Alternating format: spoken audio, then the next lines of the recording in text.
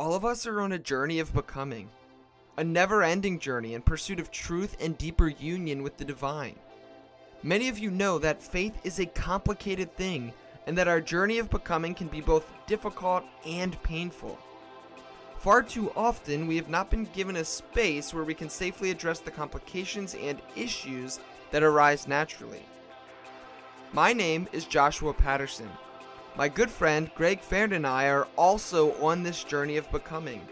We are both dedicated to inviting you into our journeys and creating a space where questions and critical thinking are welcome. We want to take an honest look at the issues and questions so common to this shared journey that we all find ourselves on.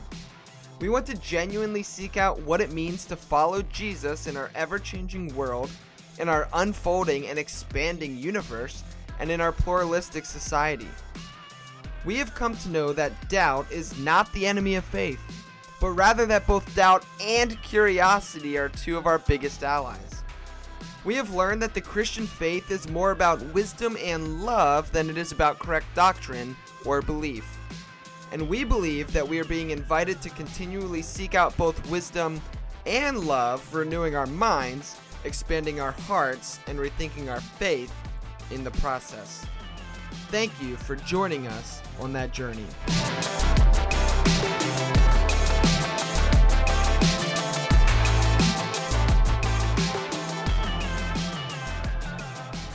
All right, friends, welcome to another episode of the Rethinking Faith podcast. As always, I'm one of your hosts, Josh Patterson, and with me today is my co-host, Greg Farron. Greg, what is going on, dude? Doing all right. I'm excited again about today's guests. Yeah, it's going to be fun. And we kind of pulled an opposite. Last time we recorded like hella early, I think like 8:30 a.m. And now we're doing like p.m., almost 12-hour difference. Yeah. So we'll see how it's like an experiment to see, when we podcast best, morning or evening. We need feedback. We need feedback about Josh's performance. Want Josh's performance only. Oh man. Well, before we jump in again, I'm going to keep annoying people by telling them about Theology Beer Camp because it's going to be super fun. And I had mentioned this on the last episode, but October 13th through 15th in Chapel Hill, North Carolina, Homebrewed Christianity is hosting Theology Beer Camp. That's Trip Fuller. And he, for whatever reason, decided to invite us, Greg. So I know. I'm excited for that.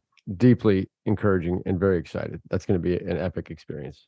Yeah. And I'm brewing a beer for it. So like, if you want the beer that I brew specifically for the event, then you should probably go, right? Right, with a custom can. Yeah, a custom can. Yeah, it's going to be cool. And there's I'll list some of the other podcasts here that'll be there. So it looks like the New Evangelicals will be there. Our buddy Dan Koch over at You Have Permission, the Bible for Normal People, People's Theology, Activist Theology, Tiny Revolution, Brew Theology, the Reverend Hunter, Crackers and Grape Juice, Tom Ward. Come on, Brian McLaren. Whoa. It's going to be a blast. Yeah, Diana Butler Bass will be there. Oh my God. Adam Clark, Sarah Lane Ritchie. Oh my goodness. Dr. Robin Henderson Espinoza, Aaron Simmons, my favorite Kierkegaard nerd, will be there. He's like the head or president of the Kierkegaard Society, which is a real thing. It's always good when people are more nerdy than I am. It makes me feel better about myself.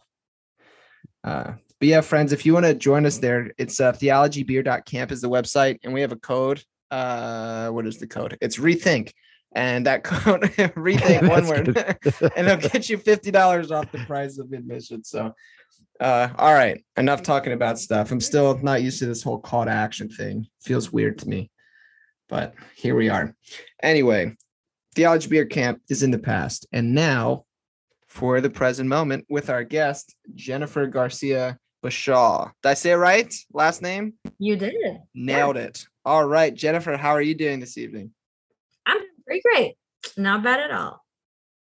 Good. Well, really glad to have you here. Welcome. Thanks. I'm happy to be here.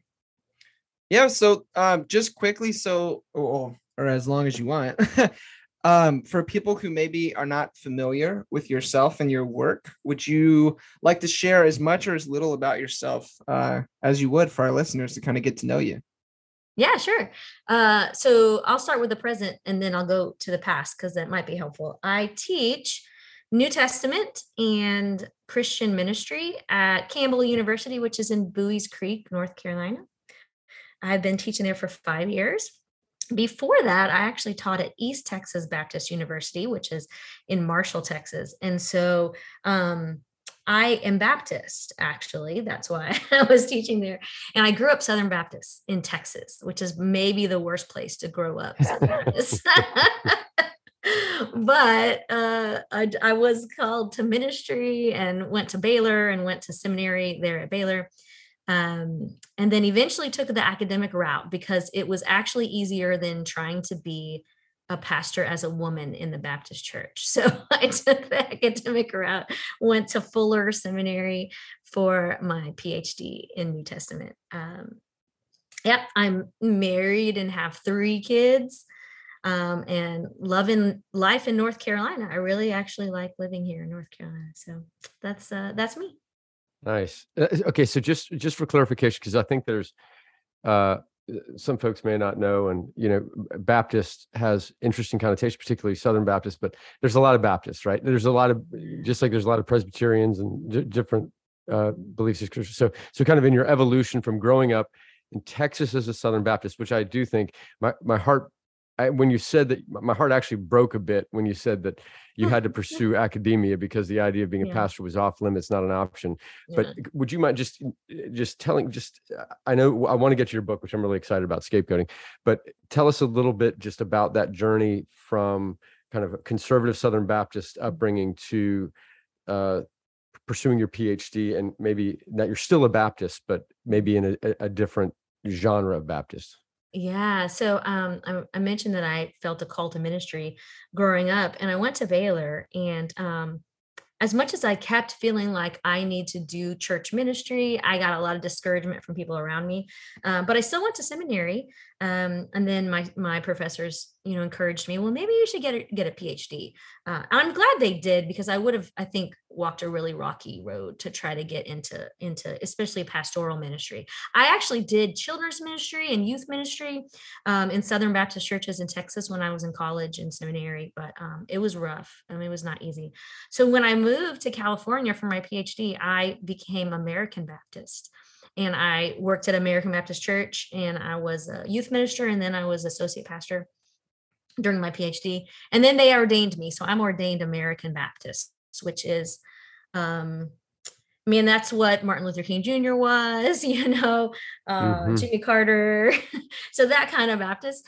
But I still have a lot of interactions with Southern Baptists because my students, some of them come from Southern Baptist churches. And so I still connected to them. But there are so many other kinds of Baptists, right? There's the cooperative Baptists, which are the group that broke off of Southern Baptists because they supported women in ministry. So you have them, and they're kind of in the South mostly, and I very much interact with them. Alliance Baptists are probably the most progressive Baptists. They're open and affirming, and they're not a huge denomination, but they are Baptists. So yeah, many different kinds of Baptists, and I know a lot of them. So nice. And just briefly, so in that journey in academia, and this is kind of a segue into your book, this book about scapegoating, the gospel through the eyes of victims. I already perceiving from your own experience the evolution of the magnetic draw to that topic, but just kind of maybe just as we begin to get into your book, if you could just nutshell for us, and not even nutshell is an inappropriate word for this, but distill for us this concept of scapegoating, and maybe too, if you wouldn't mind just nesting it in a little bit of your story. What was it that drew you to this topic? Because if this is what your PhD was revolving around, and if that you would give the time to writing this, clearly that's a passion project. It's rolling from the inside out. So just kind of, before we dive into the brilliant academics of your writing, and maybe nest it in what you felt like was the magnetic attraction from your heart to this topic. Yeah, so one of the largest scapegoats, not just in our society, but throughout history, have been women. And I don't think that we recognize that that plays out very much in the church. And so having the challenges that I had, um, trying to follow a call to ministry in the Baptist church, it was a heart project at first. I mean, more so than even a head project, like realizing that we do not recognize the ways that we scapegoat women and how women have been scapegoated throughout history. Um, and so, but then I got involved in reading Rene Girard, and that really helped me kind of look at it through the perspective, not just of anthropology and history, but literature. And then that led me into using Girard to look at the Gospels. And so, kind of all the things that I love came together in this project because the scapegoating helped me think about ways that I can help other women who are called to ministry, right? But then I love the Gospels too. And so to be able to use Girard as I looked at the Gospels, like all it kind of came together well, I think. Awesome. Well, thanks for sharing. But when it comes to scapegoating, which is a phrase that I've become more and more familiar with, especially after reading your book. But for maybe we have listeners that are like, okay, guys, you've said this word scapegoating like 900 times. What the hell are you talking about? So like, if you could just share with us a little bit, like what do we mean when we talk about scapegoating? What is this? Yeah, so I mean, maybe I'll start with a general description, and then I'll move to Girard's more specific description. But scapegoats are people, individuals, or groups who who carry the blame of a society often. What happens is people in the center of society tend to push the blame of problems in their own lives and in the society onto people who are on the margins. And so scapegoats are often people who are on the margins of society. And let me give you an example, an ancient example, and then a modern example. So that might help you. So an ancient example would be, and we'll get into this probably more when we talk about Girard. But ancient societies tended to be, very violent, as human beings are when they come together in civilization. And so a lot of times, to alleviate some of the violence in society, communities would focus all of their sort of anger, all of their violence onto one person, onto one object. And that tended to be someone who was on the margin, someone maybe who was not from the community, maybe who had come into the community late, someone who had some sort of deformity or looked different or didn't have a lot of family or belonged to a more marginalized group. So they tended to offer these people up as scapegoats, and sort of the sins, the anger, the violence of that society will be focused on that person, and that person would either be exiled, sent out of the society, or they would be killed. Lots of ancient societies practice sacrifice of scapegoats, and so they would be killed. So that's not how it works in modern day scapegoating most of the time. But in modern day scapegoating, usually it would be a slow death. Like an example would be the way that Americans tend to scapegoat immigrants. People who are maybe fleeing unrest in their countries, and they try to come and flee to our country, and they start saying, well, these immigrants are taking our jobs and they're doing horrible things in our society. And so they put blame for certain sins in society on that group because they are marginalized, and it kind of alleviates some of the tension in a society. And a lot of times the people who are doing the blaming are those who are threatened because their power is maybe waning in society or something like that. So that is what modern scapegoating tends to look like. So scapegoats have been throughout history, right? Different societies, individuals will scapegoat individuals. Families often have scapegoats in their family, so it's a wide variety of things, but mainly it's people who are marginalized who carry the blame of society because those in the center have put it on them. So thinking about this concept that and maybe it would be interesting. Is this found anthropologically around the globe? Is this kind of a common human impulse or an instinctual impulse in people's fragility or fear? I mean, what has been found? I mean, obviously we know we find it in the Bible, but and I'm sure we'll get into that more. But just anthropologically, what have the findings been in terms of this, and has it almost been codified into society as acceptable behavior, or is it just more sometimes this fear-based rhetoric that to inflame a crowd and to solidify a constituency? How do you see it unfolding? Yeah, so I think this is a good time to bring Rene Girard into the conversation, because that's what he did. He went through ancient literature of all different societies. He kind of observed different patterns that happen throughout different civilizations. And the pattern he observed is, and I'm going to go a little bit backwards into his theory here, but the pattern he observed is that because people have this tendency to imitate others. So he talks about mimetic theory. This is Rene Girard's sort of building block. So because people tend to imitate other people, they imitate one another, then they start something called mimetic desire. And so they want what other people have. Then they also want to be that other person. And then that starts conflict in between individuals, and then it grows and it becomes conflict in society. And Girard found this in many different societies across the globe and throughout different eras in history. And so this conflict starts to rise. And so there's a lot of vocabulary around this conflictual mimesis, he calls it. And then the violence rises in a society until it is no longer tenable. They cannot deal with it unless there's like a escape valve or something. And that's the scapegoat mechanism. So they will focus their violence onto one person or sometimes one small group, but usually it's a person. So yeah, it's a human tendency that Girard found. He actually found it first in novels, in like the great European novels. He sees it there, and then he goes and traces it throughout history, and he finds it in the Bible, though he says that it looks a little different in the Bible than it does in other ancient societies. But I might stop there and see if you have any questions, because that was a lot. No, that was awesome. That was really helpful. Thank you.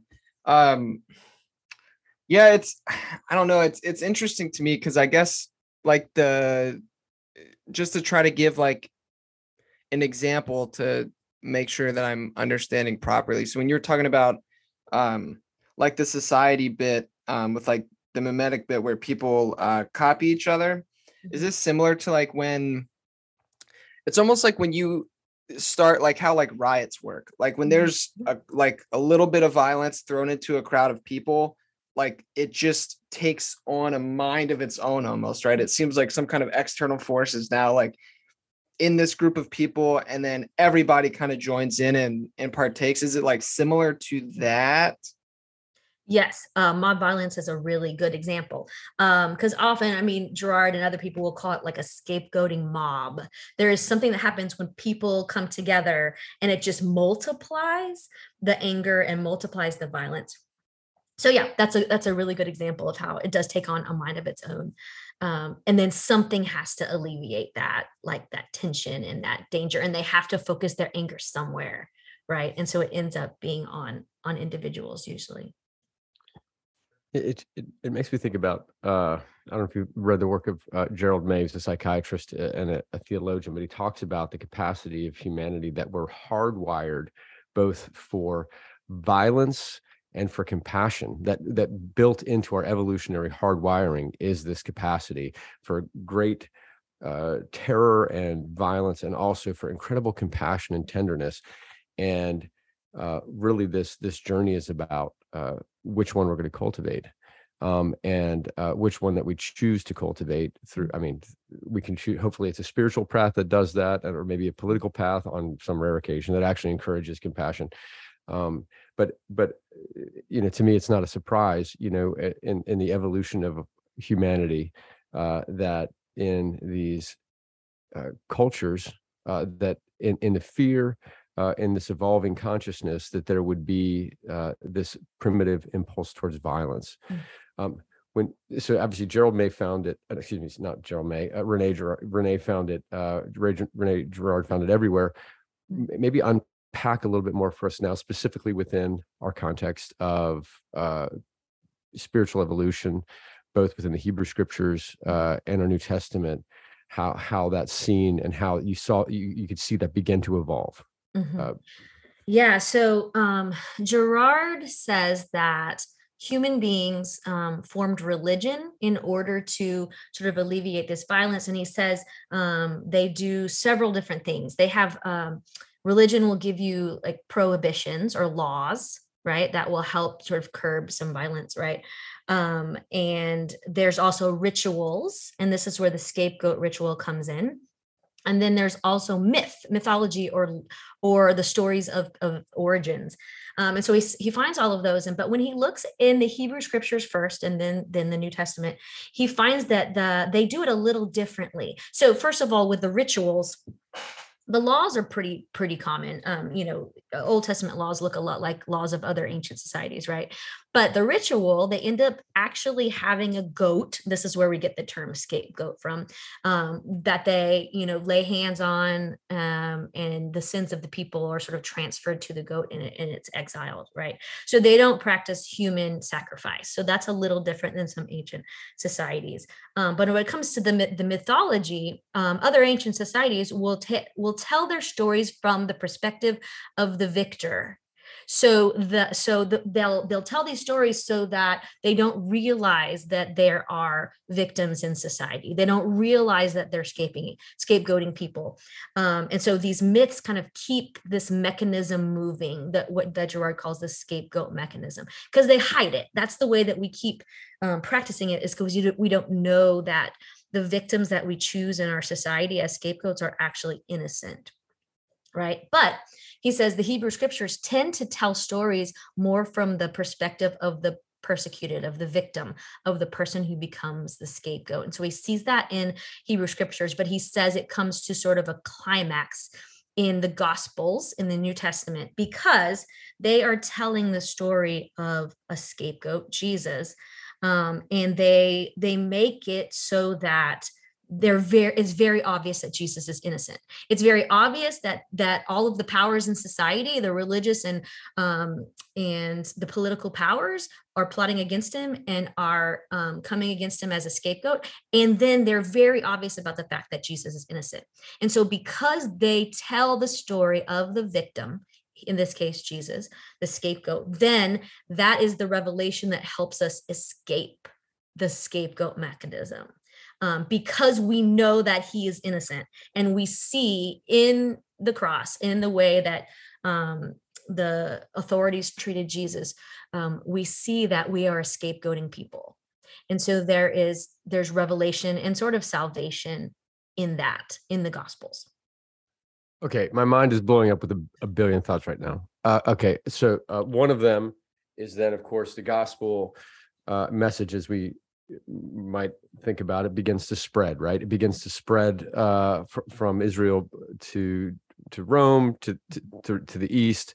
And of course, it's not going to a tabula rasa. It's not going to a blank slate to be interpreted objectively. It's being interacted with pre-existing paradigms and systems that are then so. And I've understood, different readings, this idea that, and as it goes west, it's so impacted by Plato and this understanding of the separation of the divine, spiritual, and the fallen humanity.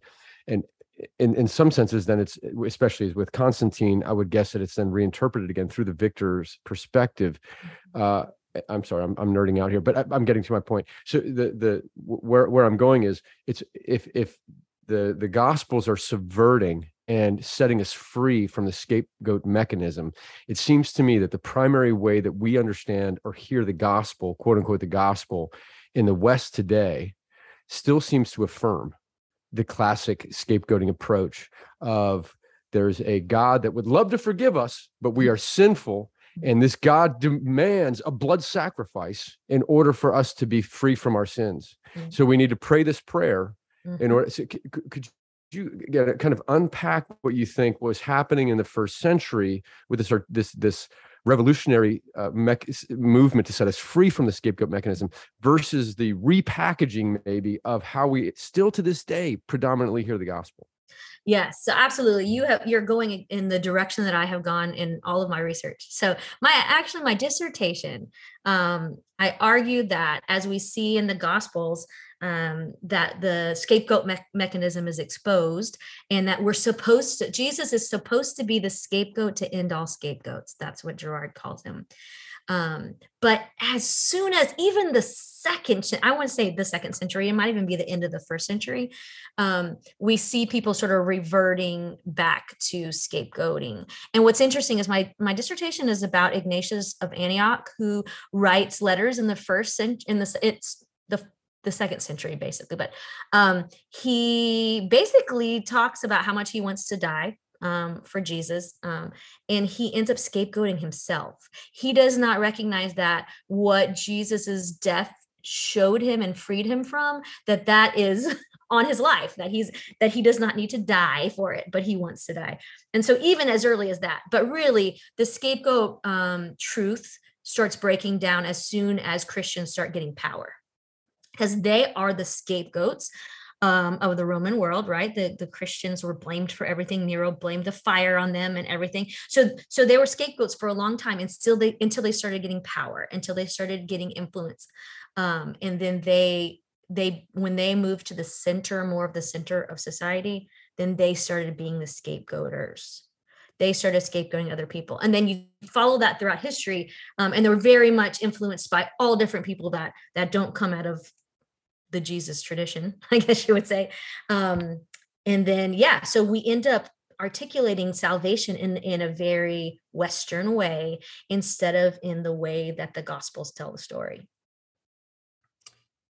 Yeah, it's interesting too, because then it's like the common, at least the way that, like, when I read scripture, I feel like one of the repeating themes is like the oppressed becoming the oppressor, the oppressed becoming the oppressor. So it's almost like this warning is like baked in to the whole text almost. Yeah. And then, like, if you choose to read it that way, and then have the Jesus like flipping that on its head with the scapegoat bit.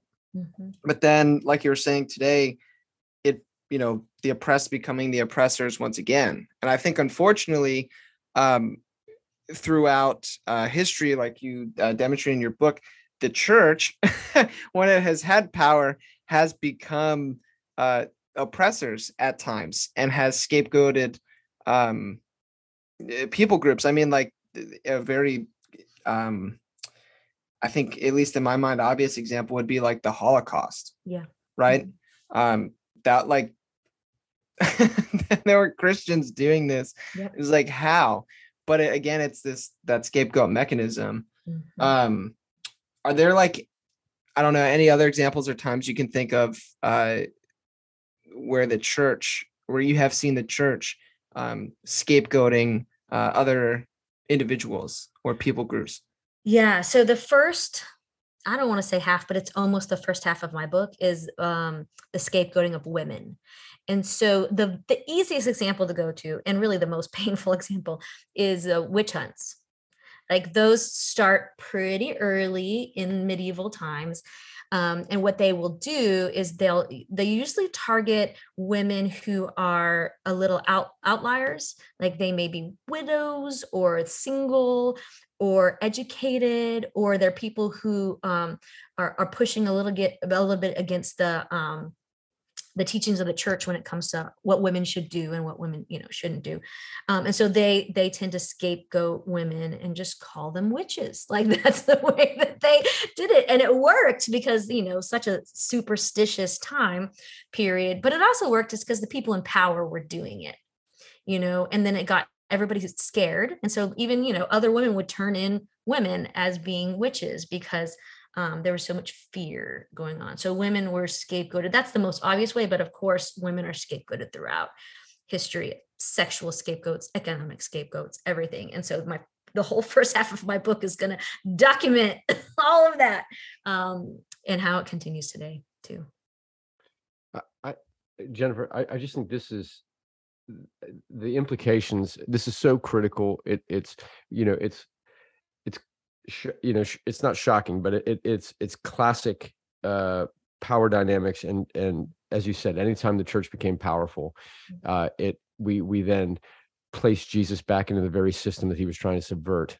But then thinking through for so many Christians today, the most important thing is this distilled idea of this particular atonement theory of, and it's all, it's the path to salvation. It's the path to everlasting life. It's the whole point, right? This, and the belief almost that this world's going to hell in a handbasket, but at least there's the next life, as long as let's pray the prayer and let's get to heaven.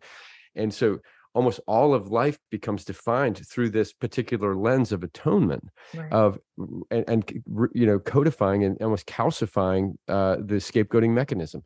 But if we can go back then to this, reading the gospel through the lens of the victim, understanding that Jesus was dismantling the scapegoating mechanism, how would you say, what are the ripple effects of that? If for us today, now you're obviously writing this book not just for an academic purpose, but this is to transform the way we understand the world. It's a new lens through which we understand Jesus, and then that ripples out through our lives. So, so maybe let's begin. This may sound a little funny to start this way, but maybe we begin with a different perspective on atonement theory, and then back it into how that ripples out into lives if we actually embrace the scapegoating mechanism being no longer activated or no longer alive. Does that make sense? Is that question, is that too esoteric or too long-winded? No, not at all.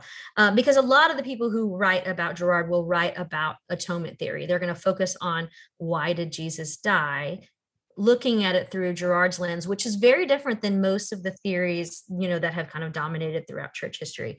And so according to Girard, this is how atonement, if you want to call it that, would work. It's not talking about what God is doing to Jesus, right? It's talking about what human beings are doing to each other, and then Jesus is the example of, look, this is what they did to Jesus, the innocent scapegoat. And so then the atonement part happens in our realizing our tendency towards violence and scapegoating, and seeing that in Jesus. So that we will stop doing it. So it's very much a human-centered theory of atonement, but I think that's how the Gospels portray it. Like, yes, you can go to Paul and you can read like little snippets of, God did this or God did this, but when you look in the Gospels, what they're concerned about is telling the story of Jesus's life, teaching, and ministry, and then telling the story of how all the powers converged on him for him to die a scapegoat's death, and that he was innocent. So that's what they're trying to communicate, the Gospels. And so when we jump into penal substitutionary atonement, now Christus Victor I have a little bit more sympathy for, but a lot of the theories that we talk about tend to focus on Paul's interpretation of things and not necessarily how the Gospels are telling the story of Jesus.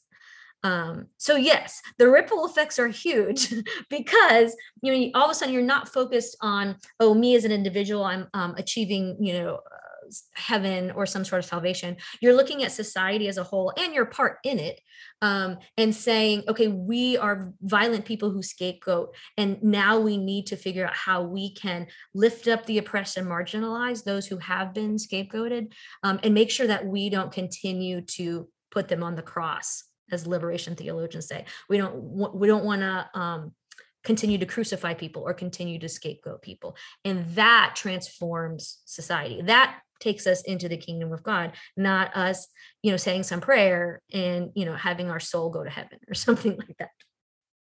Yeah, I love it because it has this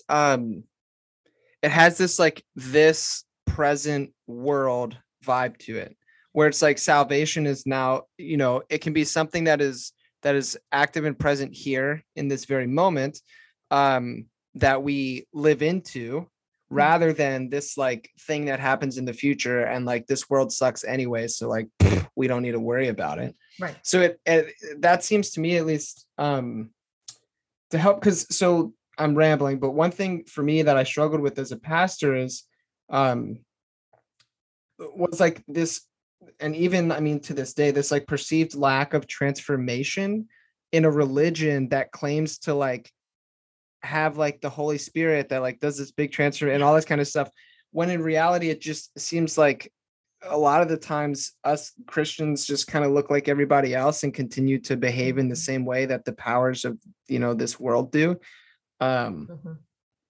Whereas like, I don't know, there's like a frustration there for me, but with something like this where, you know, Jesus breaking the scapegoat mechanism, I think also, who is it? Is it J. Denny Weaver, perhaps? Is he the one who wrote Nonviolent? Yep. Yeah. Yep. I mean, I'm a huge proponent of nonviolence, so I read that book forever ago, but it's similar in that. Yeah, sorry, I was just rambling, but it seems more embodied. It seems more like now things matter, and Jesus's life and death and resurrection matter in the sense that like it's bringing transformative action here and now, not somewhere out in the future. Right. Does that make sense? And it's not just a belief. It's like you have to believe these certain things and then, you know, say them in a certain way, and that saves you. No, it's actual changing the world, like actual changing of society, which is what Jesus came to do. Like if we believe what the gospel said, that Jesus came to bring God's kingdom on earth, then how is it that all we have to do is like believe something and that's what salvation is? No, we actually have to work towards the kingdom of God in our everyday lives, in our communities, in our societies, you know, in the world. So it's much more embodied. Yes, I like that word. Yeah, I mean, Josh and I talked about this, and I'm sure you're already familiar with this, but that idea, I remember earlier in my younger life, I was a conservative pastor. Now I'm an Episcopal priest, and sometimes just pushing the envelope even within that fold. But the idea of the kingdom of God to me was where you go after you die, you know, and but then, of course, when Jesus talked about it, it was not future tense. It was the kingdom of God is at hand. The kingdom of God is within, a very present tense reality. And I remember in kind of my spiritual evolution, realizing that I was living the bulk of my life for the next one. And again, it was this belief that the world was going to hell in a handbasket. And it was just trying to get other people to believe like me so that they could get on the bus to heaven. And it made then caring for this planet. It made the injustice in the world, it just became not particularly critical because, well, of course it's going to hell in a handbasket. Our goal is to get people to believe this as much as we can. And I remember that dawned on me that I was living in this future tense. I really, it was shocking to me, and it was a shift as my, it wasn't just atonement theory because it wasn't that rawly academic. It was a much more organic process. But as that was a part of my shift of recognizing that it's this life that matters. It is a here and now. And yes, I don't know what happens after I die. None of us do. But what I do know is that this is the life that matters. And it reminds me of what Marx accused the church of very appropriately, that religion is the opiate of the masses. And it's used by those in power to keep people subjected and just saying, yeah, this life sucks. Yeah, my oppression sucks, but don't worry, you're going to have heaven later. And it's an appropriate charge at the church. And I think instead what you're describing is activism of the heart, of justice and peace and compassion from the bottom up and the inside out. And this is this invitation for transformation for the here and the now. When you think about maybe as we distill down what your message in today's culture would be. Obviously, I love unpacking. I'm kind of a history nerd and a theological nerd, and I love unpacking it back in the first century and in the Hebrew scriptures. But and of course, it's impossible not to take some of the implications of this existing scapegoating mechanism and see it clear as day in our existing political structure and all that's unfolding in America now.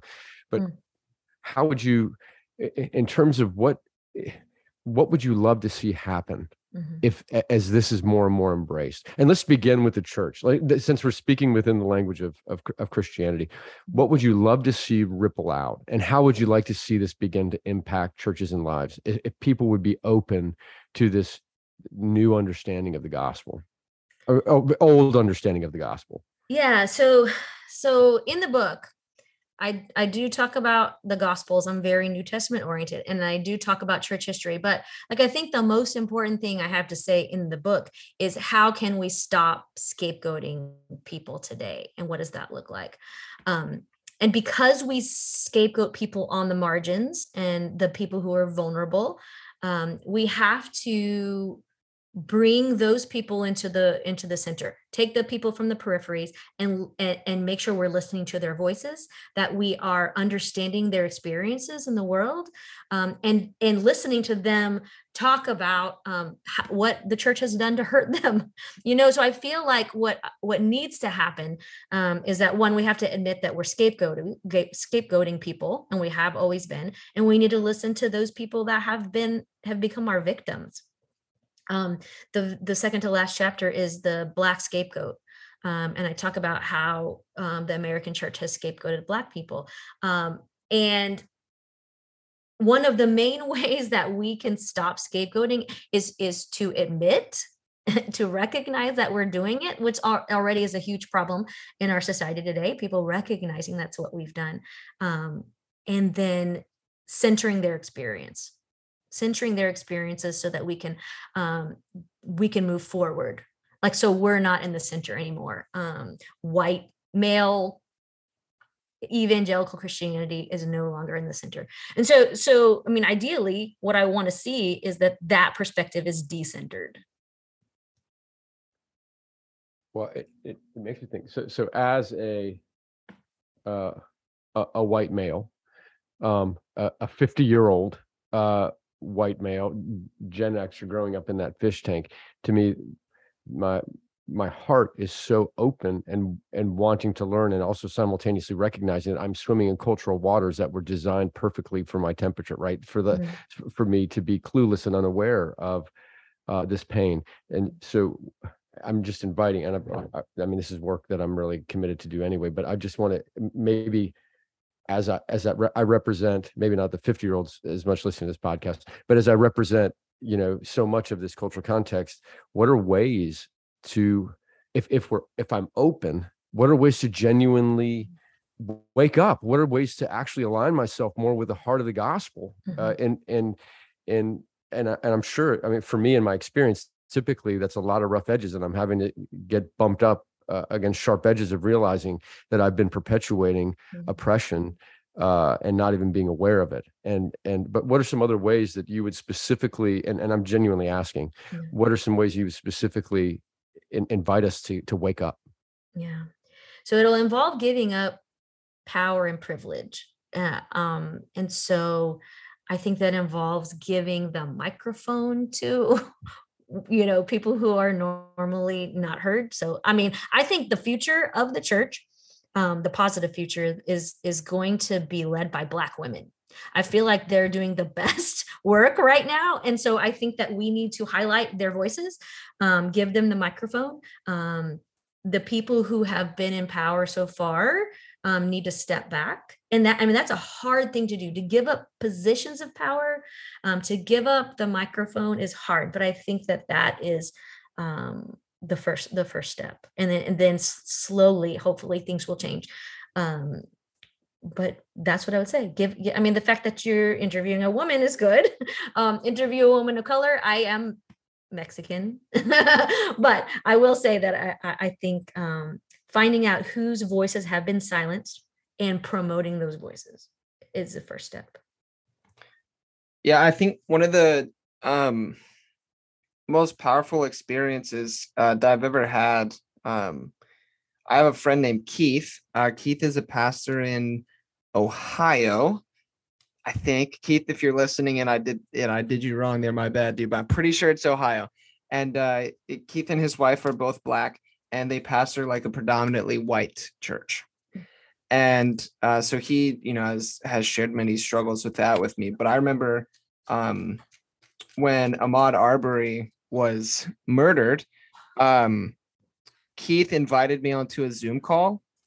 And on the Zoom call, he had a panel of people. It was, I think, 5 or 6 different Black people, all of different ages, specifically Black males, And starting, I think the youngest kid was like 15, 16, all the way up through like this guy that could be my grandfather. And anyone that was on the Zoom call that was not one of the panelists was not allowed to speak. Our only job was to go and to listen. Wow. And the panel, they just had a very open, raw, unfiltered conversation about what they just saw happen. And it was like, I will never forget that. Like, that was one of the most powerful things that I have ever experienced.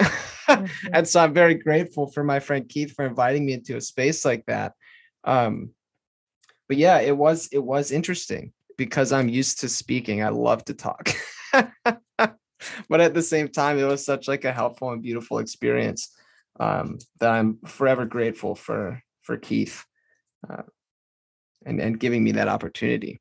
Yeah. And that's the idea. I mean, that's what needs to happen, for sure. In churches, I mean, how many churches are pastored by, white males? If they can teach their congregations to be silent and themselves keep themselves silent and listen to the voices that are being marginalized, I think that would make a huge difference. Yeah, to me, I think calling calling this the heart of the gospel, and realizing that giving voice to the marginalized and for those quote unquote in power to step back from that power, born of compassion, born of love, born of authentically following in the footsteps of Jesus. This is not a periphery of the gospel. This is not a byproduct if we just love Jesus. But this to me is what you're describing as the very heartbeat of the gospel. What you say, authentically following in the footsteps of Jesus, I think that is key. And I think the reason that people are not doing a good job of that in churches is because they don't understand the Bible. They don't know how to read the Bible. Right. And so I think that's another thing that has to happen. Like in our pulpits, in the churches, we have to teach people in the pew how to interpret the Bible well. They don't know how to read the stories of Jesus well. I think we tend to teach our people this sort of piecemeal way of understanding scripture, like picking little pieces out and like forming them into whatever we want it to say. And we have to do away with that. We have to teach them how to read narratives and the difference between, the genre of epistle and gospel. And, we have to immerse them in the stories of the gospels. And that's what I'm trying to do in the book. I try to put us in like first person narratives so that we can put ourselves in the positions of the people in scripture, because people aren't experiencing the Bible very well. They don't understand it and they're not experiencing it. And I think that's another thing that we can do to change this so that they can stop like having the little formulas of this is what penal substitutionary atonement says, or, this is what heaven is, and push them past those formulas and say, let's read what the Bible actually says about this. And so there's a lot of, pushing people. It's going to have to happen, like deconstructing things, the way they look at scripture, the way they look at heaven, the way they look at God and Jesus. And then we have to figure out how to reconstruct.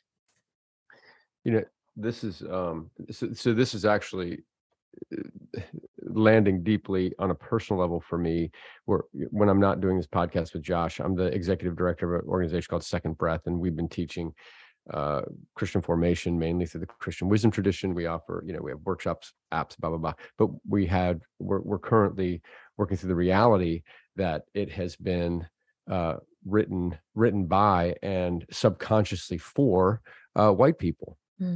And we recently had some people of color come through our facilitator training and through our coursework, and they were very compassionately sharing with us they would not recommend it to their friends and other people of color. And so we're in this process, and it's both devastating and utterly hope blossoming simultaneously, this process of and then allowing our work, our lives, and our unexamined presuppositions and intentions to be exposed, and say, then please enter in. And they're doing this work of speaking into us, into our organization.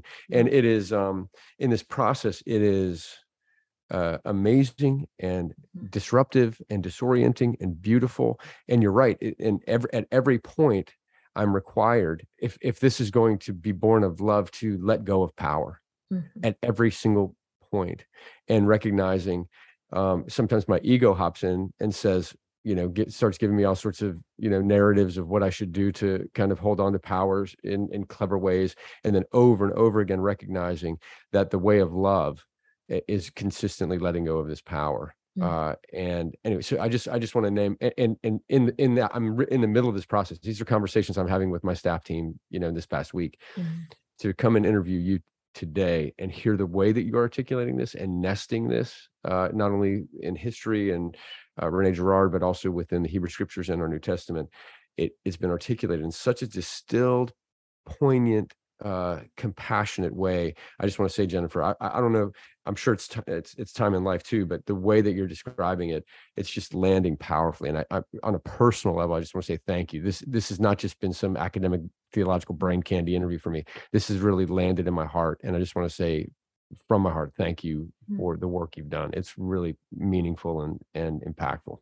Thank you. It's exactly how I want it to hit people. So that I didn't write it to, make money or to put it on my CV or anything like that. I wrote it because I saw the church, the American church, and how far away they are from the way of Jesus. And I said, okay, how can we reframe this?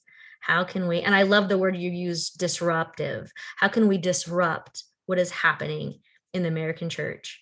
And the answer was, look at the Gospels from a different way, from the way that we have been unable to see it, because we are people with power, privilege, and wealth. Yeah, absolutely. And I want to echo everything Greg said, but then also too, hitting the nail right on the head. Like, I always have arguments with some of my friends that are still within pastoral ministry. I'm like, yeah, guys, I think the church is dying, and maybe that's like an okay thing.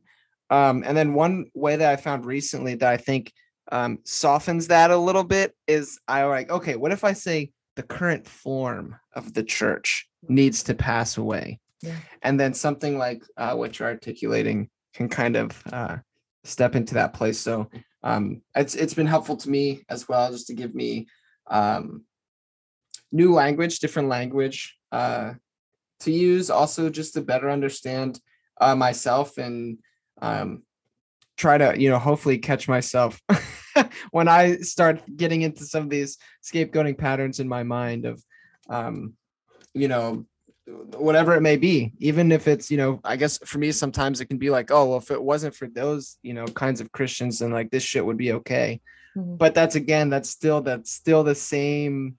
It's still the same power. The same force is still there. So, I would use the word awakening, like just an awakening to this reality, and trying to have eyes to see it when it's present, not just in other people, but in myself as well. And so thank you for that gift. Yeah. Thank you. Thank you guys for having me on. Yeah, for sure. It's been a pleasure. It really is a gift. So thanks for making the time. Where would you like people to find you at, if you want people to find you, I guess? Like, where can they connect with your work, or like, where would you like them to pick up a copy of Scapegoats? Or okay, so I'm not super famous, so I'm still taking Facebook friends and Instagram followers. Hey, that works. Yes. But if you want to get my book, Fortress Press is who published it, so you can find it there. You can find it on Amazon and other places as well. But yeah, that's where you can connect with me. Perfect. We'll put some links in show notes for people. Oh, awesome. Thanks. Yeah, good deal. Well, again, Jennifer, thank you so much. And listeners, thanks for hanging out today. And until next time, peace and love, guys.